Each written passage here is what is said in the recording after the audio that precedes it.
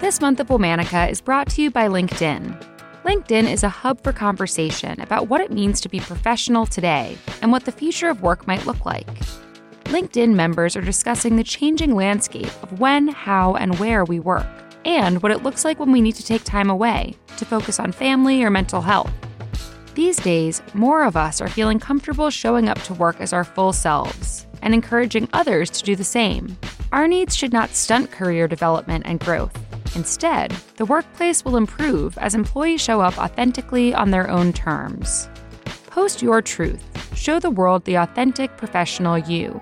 And join the conversations redefining professional on LinkedIn. LinkedIn. Welcome, professionals. Hey, listeners, it's Jenny with another podcast I think you'll love, TED Talks Daily. Every weekday, you'll hear new ideas on every topic imaginable, from artificial intelligence to how the war in Ukraine can change everything. One episode in particular that I thought you'd really like is the recent talk from creator, comedian, and actress Lilly Singh.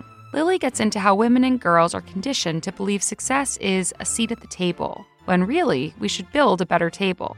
She's hilarious and not only shares intimate experiences from her career, but also offers ways we can build a more inclusive society, where girls are encouraged and empowered to do great things.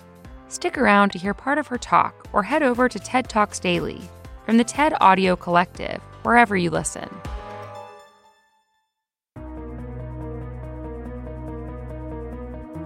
Hello. From Wonder Media Network, I'm Shira Atkins, proud to be standing in for my co-founder, Jenny Kaplan, today.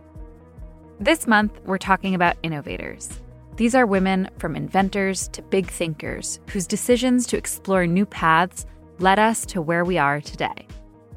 Today, we're talking about a woman who would become known as the Sun Queen. She dedicated her career to harnessing the power of the sun through technology, proving over and over again how humans can use it for energy. Please welcome Mária Telkes. Mária was born in Budapest, Hungary on December 12, 1900. Her parents were Oludar and Mária Telkes. Mária developed an interest in science early on. She studied physical chemistry at the University of Budapest, earning a bachelor's degree in 1920 and a doctorate in 1924. She began her career as an instructor at the university, but within a year left home to visit a relative in Ohio. While in the United States, Mária was offered a job as a biophysicist at the Cleveland Clinic Foundation. They wanted her to investigate the energy produced by living organisms. She worked there until 1937, the same year she became a U.S. citizen. For the following 2 years, she researched patents on new devices that could convert heat energy into electrical energy. All of Mária's work led to the opportunity to study something she'd been curious about since high school: solar energy. In 1939, she joined MIT's Solar Energy Conversion Project. But World War II was already on the horizon. The United States government recruited Mária as a civilian advisor to the Office of Scientific Research and Development, the OSRD. She was tasked with inventing a portable method of converting saltwater into clean drinking water. Previously, saltwater had to be heated until it turned to steam. The salt was left behind, and the steam condensed back into pure water. Mária designed a device which used the heat of the sun to vaporize the saltwater.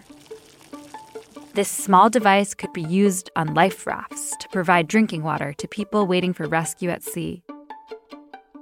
Mária's device saved the lives of many torpedoed sailors and drowned airmen during World War II.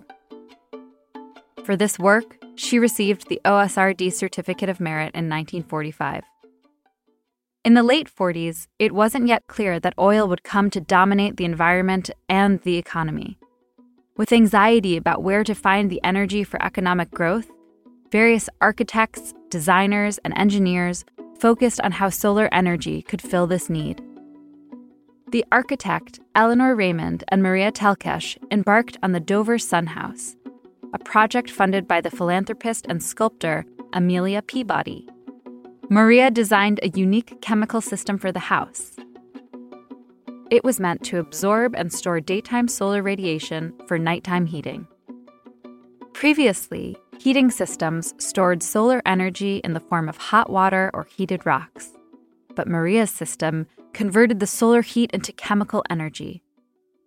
Maria's system successfully kept the oddly shaped house warm throughout the winter. After that, Maria dedicated the rest of her career to solar energy, designing solar ovens, dryers, and air conditioning systems.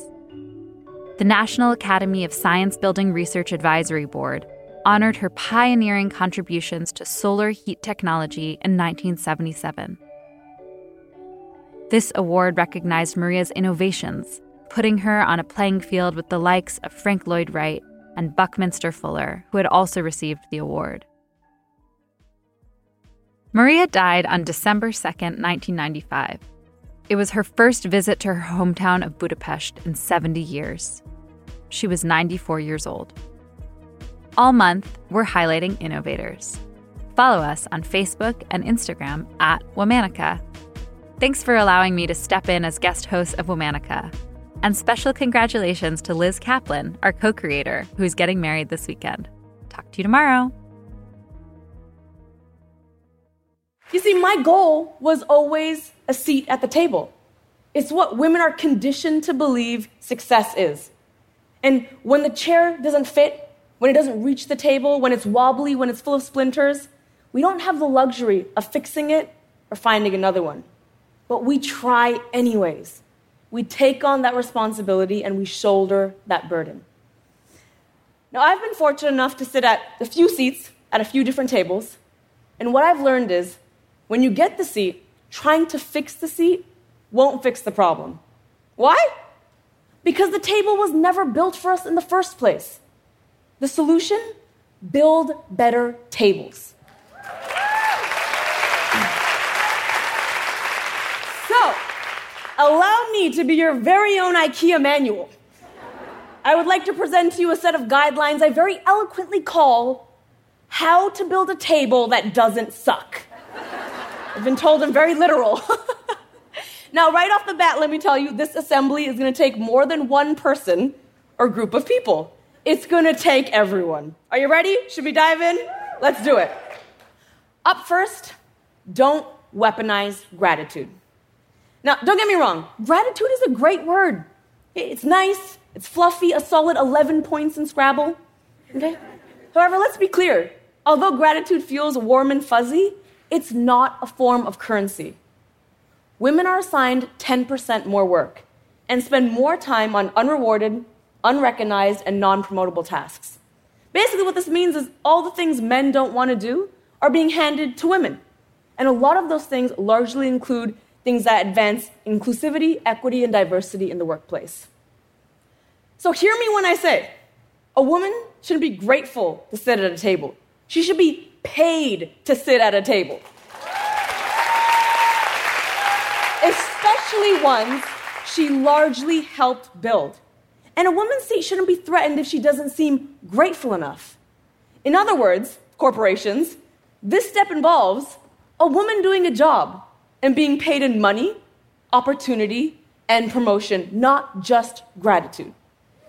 And women, yeah, go ahead, live it up, live your life.